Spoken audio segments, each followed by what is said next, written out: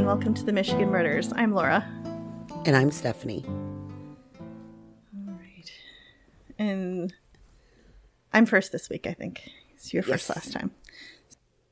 I didn't want to research anything. I'd been getting tension headaches all week, and I was like, you know what? I'm not gonna read through books. I watched a Cold Case Files episode. Ooh. So I'm grateful they make them and then point out in the descriptions they're from Michigan, so I can just search it and not have to wonder. So this week, this is the case of Shannon Siders. It's from season 1, episode 7, titled Circle of Friends from 2017. It's semi-close to where you were. So I don't know if you remember this case, because it came back in the spotlight around like 2014, 2015. So you may remember this once I get going. Yeah, I've definitely heard little bits and pieces on it here and there. So people from around that area, you probably already know all this, but this was newer-ish to me, maybe. On July 17th, 1989, 18-year-old Shannon Siders from Newaygo went missing. For those who don't know, Newaygo is a smaller city 35 miles north of Grand Rapids, and at that time had a population of around 1,500 people. Shannon's father, Bob Siders, went to work in the evening for the night shift that started at midnight. When Bob came home the next morning, Shannon was not there. Bob made phone calls to friends and parents to try and find her, and went around the neighborhood calling for her. With no luck finding her, Bob went to the local state police station to report her missing. Bob also printed missing person flyers and put them up around town and sent them to every police post in the state. What a good dad. Yeah. Especially at that time, 1989. No. It'd be so difficult to get the word out. Yeah. That would be nearly impossible, or the way that we could do it now, where we just send out something on social media and thousands of people will see it. There were a lot of supposed sightings around town. A tip came in there was a girl named Shannon hiding out from her father at a drug house in a nearby town. Police went and found her, but unfortunately it wasn't Shannon Siders. It was a different Shannon. Which, the smaller town, what are the chances of a girl with the name Shannon going missing at the same time, hiding from her father? So, right. Someone called the sheriff's department and told the girl, who was 15 years old, the receptionist at the department, which astounding to me, really, that they let a 15-year-old answer the phones, but all right. Right. So she answers, and the person says, "I just killed Shannon Siders," and then hangs up. She said in the interview that he sounded excited about it. So not knowing what to do, she said she just started crying, which is totally acceptable reaction for a child who was just told something terrible. Right. Yeah, awful. So a detective talked to her, but nothing was able to come from it. And it was very close to the time frame when she went missing. On Labor Day weekend, 1989, 2 guys were walking in the forest when they found 2 different forms of ID. Both cards had Shannon's name on them. Troopers went out to the location to look around and found a pair of jeans. The area was known as the Hole in the Woods and was a popular party spot for teenagers. Upon hearing the news, Bob went and looked in the area, fearing the worst. In the interview, he said, "I was looking for either a body or a grave." Which is super sad. I can't imagine, as a parent, just coming to terms with it, that's likely what you'll find. 3 months after Shannon's disappearance, on October 15th, 1989, in the Manistee National Forest, and around the same area, Shannon's IDs were found. A hunter found Shannon's body. He went to a nearby state police post and reported it. Shannon had several injuries, and there was evidence to show she had been brutally beaten. Cause of death was identified as blunt force trauma to the head, and there was evidence to suggest Shannon had been raped, and there was evidence of mutilation. And the description of everything else was extremely graphic, which I'm gonna skip over because it's just so awful. Just the state that they found her in, and they were able to tell what happened to her, and it was brutal and terrible. And then Bob talked about the difficulty of the funeral, and he didn't want to see her body because it had been 3 months since she had passed, and he didn't want to see her like that. And also he talked about the difficulty of choosing pallbearers, which I didn't think about until he talked about it in the interview. And it wasn't because he didn't know anyone or because she didn't have anyone that would do it, but he felt like whoever killed her knew her. Would have been close. And he didn't want to take the risk that her killer would carry her casket. Oh my God, yeah. It's a terrible thought. So instead he had her female cousins be pallbearers for her casket. The original investigators asked the Michigan State Police Behavioral Analysis Team to build a profile to find the killer. The profile unit in Lansing believed Shannon was killed by someone in her peer group. There was a chance there was more than one perpetrator, and she was likely killed by someone that she knew. It was also thought that the killer or killers kept memento. Bob said Shannon's class ring she always wore was missing and wasn't found with her body. Investigators sought out to determine who was the last person to see Shannon alive. In this case, there were 8 kids who they thought knew something and needed to be questioned. All 8 were talked to, and investigators worked to develop a timeline. It was determined that Shannon would have had to leave the house after her father left for work around 10:30 p.m. After that, she met friends and acquaintances at the party spot in the woods. That night, Shannon wanted to go home and had earlier been riding around with 2 boys, Levi Pearson and Brandon Sievers. Friends said Shannon and other girls didn't like being alone with Brandon because he gave them the creeps. Tip said Brandon skipped town after Shannon went missing, which looked suspicious to police. Brandon was brought in and questioned. However, he said she wanted to go home and got in the car with someone else, and he didn't see Shannon after that. When investigators asked why Brandon left town, he said he went to Colorado to pick up a cousin, and he was only gone a day or 2.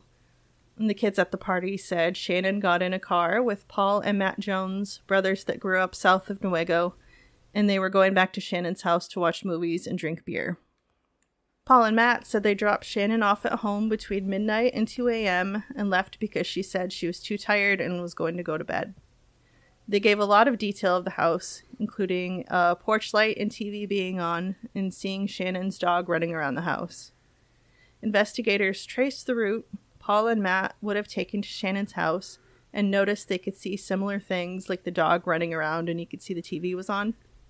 And because of those details, investigators believed they were telling the truth, and the Jones brothers even took and passed a polygraph. With no leads and tips slowing down, police had nothing to go off of. After some time, the case went cold, but Bob worked to keep the case in the public's eye. Once you started mentioning them dropping her off and the dog and the TV, I know where I heard the story before. I watched that episode. Did you? Yeah, because all of a sudden, like, it flashed, and I'm like, okay, that's where I did watch that episode. Yeah, it was a good one. 22 years after Shannon's murder, in August of 2011, a new administration in the city developed a cold case task force to try to solve Shannon's murder. One of the detectives said Shannon's case is why he became a police officer, so this was a determined group. The group did a victimology to learn more about who Shannon was. This brought them back to Shannon's class ring that she always wore on her right hand. It wasn't in her personal belongings at home, and it wasn't on her body. It also wasn't something police made known, and it was their goal to find the ring to identify the killer. The area where Shannon's body was found didn't have the ring. A detective had a metal detector and went over the area multiple times. The 15-year-old receptionist at the time of the murder, Amy Bonner, decided she was going to help solve it despite not being in law enforcement. One of the detectives started a Facebook page to try to have other avenues to get information. As soon as he set up the page, he got a message from Amy. Detectives were willing to take all of the unfiltered information she had, but said for her to not expect anything to come from it. People thought Amy had set up the page on Facebook, and police were happy to let people think that because they thought it might get more information if people thought they weren't sending messages directly to police. Weirdly enough, Amy received a message from a girl who said she thought some of her family members may have had a connection to Shannon's murder. She claimed her family had held Shannon for a couple days in the basement of a house with a creek running through it by a lake and raped her. Later, she said they drove her into the woods and drove over her. So she's talking about Shannon. Amy went with the girl to the house, called Detective Pat Headland, and had him come to the location. However, when police searched the house, they found the house didn't have and never had a basement. So this is some weird story the girl heard and was just like, yeah, it's probably true. Bob gave permission to exhume Shannon to recover letters that were in Shannon's casket from her funeral. They were hoping, I think, that maybe she had a confession letter from her killer in there with her, but, unfortunately that wasn't the case. Shannon also had hair in her right hand, which is a weird detail to find that many years later. You think they would have found that in the beginning, but once the hair was tested, it was Shannon's. Like, it came back to Shannon. So really, for them, it seems like it was one disappointment and false lead after another for this case. Why in the world would she have her own hair in her hand? That's what's so weird. Yeah. It's like, you would think that when I don't know, maybe it's because it's been 3 months and they wouldn't have done their usual cleaning or whatever you do when you're embalming someone. I guess in that case, once you're in the woods for 3 months, maybe they just kind of put you in. I don't know. Shannon's friend Julia had been interviewed after the murder. Detectives decided to speak with her again. The night of Shannon's murder, Julia had stopped by the house looking for Shannon multiple times over the night. She estimated every half hour from around 10:30, 11 p.m. And the last time she went was around 2:45 a.m. And if you remember from earlier, Paul and Matt Jones said they dropped Shannon off between midnight and 2 a.m. So she would have been home at one of those times when Julia stopped by. Police started looking into the Jones brothers. They spoke to Paul's ex-girlfriend, Lindsay, who said she saw something in Paul's ashtray in his vehicle. She was upset he asked her out when he had another girl's class ring in his car. And he supposedly said, "Let's face it, she's probably dead." How creepy. And with that information, police were determined to find more. In Amy's search, with all of the people she spoke to, she was told more than once to speak to Jenny Corrigan. Jenny was a good friend of Amy's, and cried as she told her she knew how Shannon was killed. Amy called Pat Headland and told him she had found an eyewitness. Jenny said she was afraid to come forward because of retaliation. Jenny steered detectives toward Dean Robinson. Dean and Jenny described the incident from the night Shannon went missing. Jenny and Dean had been riding around when they came across a car that was parked. Dean spoke to the driver while Jenny stayed in the car, and she heard them mention the name Jones and that they were looking for a girl. Police think that Shannon had gotten away, and when Dean and Jenny left, police think at that time Paul and Matt Jones found, raped, and killed Shannon. So they think they had her, brought her out to the woods. She somehow got away from them. And then they, found her, which is just awful. I guess to make this even worse, Dean and Jenny later came back through and saw the brothers by the car with the girl on the ground. Dean ran out of the car to help. He tripped as he got close. He saw that the girl appeared to be Shannon. So while on the ground, Dean says that Paul ran up to him and kicked him in the face, while Matt Jones walked up to him with a hammer. When Jenny made it known she was watching from Dean's car, Matt fled. And why they never went to police, we don't know. But that would be horrible for a teenage kid to witness and not know what to do. But, Yeah. you know, a hint, go to the police. Please. Right. Like, life is tough as a teenager. I know you have hormones and things, but, you know, when the girl goes missing after seeing that, I would hope you'd go to police. But I don't know if that was just the time in the 80s where you didn't say things. Yeah. So it seems a lot of that older stuff, like, there was so much silence around a lot of that, like, old murders and old things that happened. A lot of people were afraid of retaliation. Yeah. A lot of people still are, but I mean, especially back then, because it's like, if you get one of them and not the other, someone could be coming for you. A lot of witnesses went missing. Yeah, just think how terrible as a teenager to witness that and then not see anything, and then you just have this guilt for 22 years Right. until somebody finally questions you about it. But the brothers had apparently, bragged or made insinuations about the murder over the years, and Matthew had a history of being rough with women, and Paul has a criminal history including multiple home invasions. The brothers were eventually officially arrested, and their booking photos from June 24th, 2014 are in a Detroit Free Press article. Matthew Wayne Jones was convicted and sentenced to life in prison for homicide, murder, first degree, premeditated on July 21st, 2015, and is currently a level 2 inmate at Kinross Correctional Facility. Paul Michael Jones was found guilty of second-degree murder and sentenced on July 21st, 2015 for 30 to 75 years. He may be released as early as January 3rd, 2039. And that pisses me off. Yeah, I hope neither of them are. And Paul is currently serving in the Thumb Correctional Facility in Lapeer as a level 2 inmate. My sources for that were the Cold Case Files episode and Detroit Free Press. It's so frustrating. Mm-hmm. I mean, at least the one got life, but I don't know why both brothers wouldn't get life. Right. Unless they had different judges and one is more lenient. They were sentenced on the same day, so Oh. I kind of figured they had the trial at the same time. I don't know.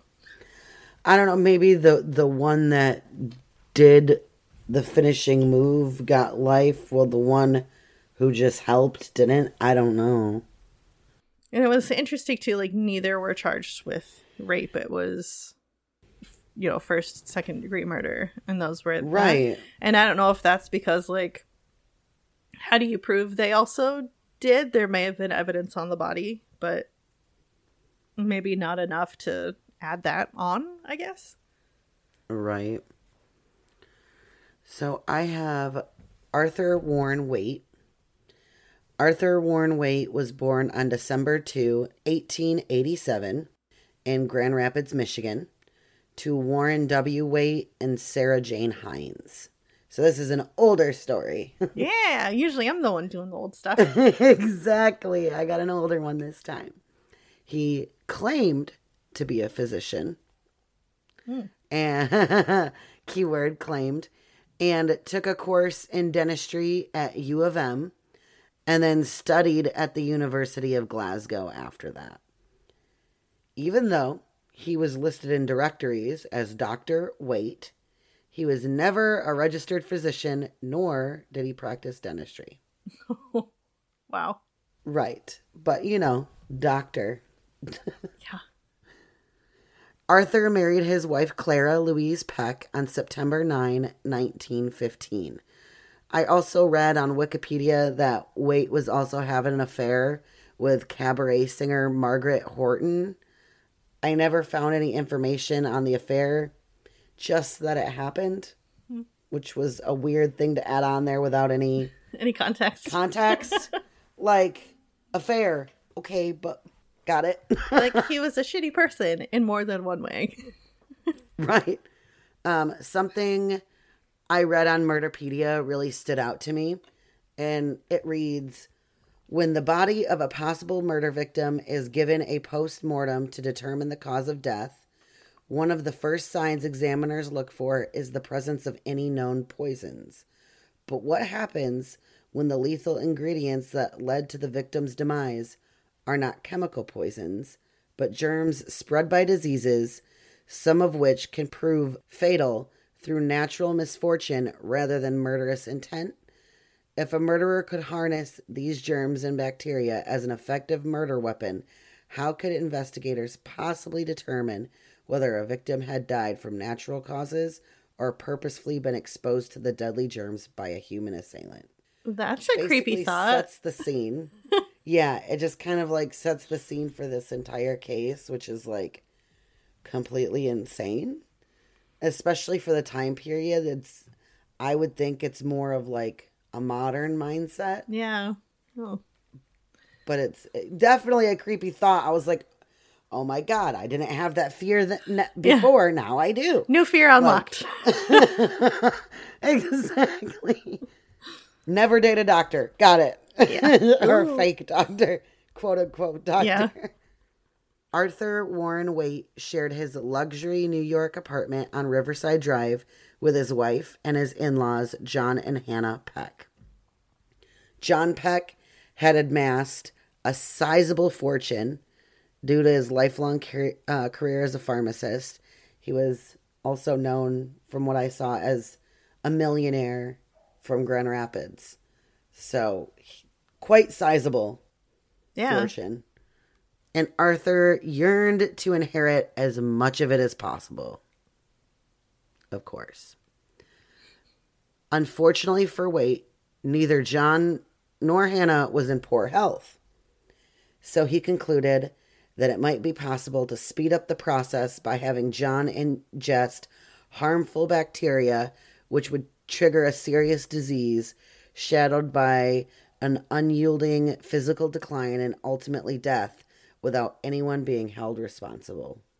Oh, that sounds like a terrible way to go. Yeah. Oh my gosh. It gets worse. Luckily, I mean, I wish it was like neither of the deaths were good, but like John's just seems like overkill to an extreme where it's like, yikes. Arthur decided to start with Hannah Peck. He carefully isolated a mixture of diphtheria and influenza germs and added them to her food. Oh my gosh. Psychotic. Yeah. Yeah. After a series of doses, Hannah became ill and her health steadily declined until she finally passed away on January 30th of 1916, which, remember, Waite had just married his wife Clara only 4 months prior in September of 1915. So he couldn't even wait a half a year to be like, these people gotta go, I need their money. Yeah. Like, how long was he planning that for? Right. He must have, like, during the dating process or something. Yeah. My God. After Hannah, Waite turned his attention to John. Although, this is kind of funny. It's not funny, but it is, because it's like, it must have pissed him off so bad, and that's what's funny to me. Although his method did not work the way he had hoped it would. It seemed John Peck's immune system was in great shape, and he was immune to a whole range of bugs. Wow. Good for him. Which is, like, impressive, but, like, you can't just... You gotta be quicker than that. That's not gonna work. I'm just picturing him being angry every time. He's like, all right, how about this strain? And then it doesn't do anything. Doesn't do anything. At first, he tried the diphtheria mix, but to no avail. He then prescribed a nasal spray to aid in John's breathing, which he contaminated with tuberculosis. Oh my gosh. And that too failed to bring him to an end. Wow. It was like, John's like, try again, bitch. Even the TV doesn't work. Holy cow. Even the TV, like, he's like, I'm good here. An older man, just like, man, That pharmacist job must have really had you in with good stuff that kept your system pristine. Like, wow. Yeah, I'm trying to remember. Tuberculosis, like, infects your lungs, right? That's essentially, like, you cough up blood and... Yeah. I forget how tuberculosis works. Yeah, tuberculosis is, like... Especially back then, like, it was unheard of to survive that kind of... Yeah. Back then, if you had TB, you were done for. I'm just picturing Doc Holliday in the Tombstone. Yeah, exactly. Waite even tried influenza and typhoid, but still John remained healthy. Jeez. John was like living it up. Oh my gosh. But Waite's impatience finally got the best of him, and he threw out all caution he had taken thus far. Determined to speed up the process of John's demise, he added a dose of what he told the family servant was 11 medicine to tea and soup that was being served to John one evening. This did the trick, and John, who had appeared to the family doctor the day before as healthy, became very ill, and John passed away on March 21st, 1916. The medicine that had been given to John Peck was nothing short of a lethal dose of arsenic. Wow. He was like, you know what? Yeah, so he went for traditional poison then, I guess. Right. And unfortunately for him, there's a reliable test for the presence of arsenic at this time. He was like trying so hard to do it a way nobody would notice, but he's impatient. Yeah. Completely healthy to the doctor the day before. And it wasn't even like a small dose of arsenic. It was... Lethal dose. So it wasn't even... He slowly got sick after that healthy appointment. Just gave himself away, which I guess good. Right. But that reliable test for the presence of arsenic had been developed in the 1820s. And after investigators received an anonymous letter, before Mr. Peck could be buried, they were able to complete the test. Wow. Because they were like, hold up, let's read this letter. Oh, he's not in the ground yet? Test him up. Does it say who sent it? I want to know. No, I know. It just says an anonymous letter. It doesn't even say what was in the letter. Nothing. It just said they received an anonymous letter before the body was buried, and the test came back arsenic. I wonder if it was the servant. That's what I'm thinking, because he had explained to them that it was 11 medicine, and since he got sick so fast, I wonder if the servant was like, pause, let me send this in. Which I imagine you would have to be good to your servant for them to care enough to say, hey, you should check. Yeah, which makes me think, the pharmacist and his wife were probably really nice to her. Yeah. And he probably wasn't. Yep. I was thinking along those same lines. I mean, just, that's the thought. The evidence was clear, and the trial became more of like a formality than anything else at that point. Dr. Arthur Warren Waite, why they still called him doctor is beyond me. Yeah, not a doctor, Arthur. Not really a doctor, but he was convicted of John Peck's murder, and before his execution, he admitted to the methods he had used for doing away with Hannah Peck without raising any suspicion. So he just wanted to throw that out there like, ha ha ha, you're going to kill me? I did her in too, and you never knew. Kind of like a... Want to brag about it. Right. Waite was also seemingly impatient with the arsenic as well. Because while speaking about John's murder, he stated, "Then I gave him arsenic. I don't remember what day it was. I gave him a lot of it in his food. One night I was left to watch by his bedside while my wife got some rest. The old man was groaning with pain. I looked over the medicine bottles beside his bed and found a small vial of chloroform. I saturated a rag with some of this and went over to him and said, 'Father, here's some ether and ammonia which will relieve your pain.' I gave him a smell, and then I gave him another dose. At last he fell asleep. I continued to put on more until he became unconscious. Then I got a pillow and placed it over Mr. Peck's face and held it there until he died." Wow. He just couldn't. He couldn't wait it out. Like, you had definitely given him a fatal dose. He's like, this isn't fast enough. He had been trying, obviously, for so long. He's just, like, mad after all these things that he had tried before. He's like, just fucking die already. Like, dude. Yeah. Get it together. Wow. You really wanted him gone. He did. From what I've read, Clara Waite, Arthur's wife, was also poisoned. Oh. It doesn't say anything more on this except that she became ill but ultimately recovered, and she is said to have later married John J. Caulfield. Hopefully that marriage was better than... Yeah, it looks like she even outlived him, and she passed away in the 60s. Oh, wow. So she had lived a long life after the fact. That was, like, intense. Imagine, few months after marriage, not even a year, your husband's trying to kill you and your family.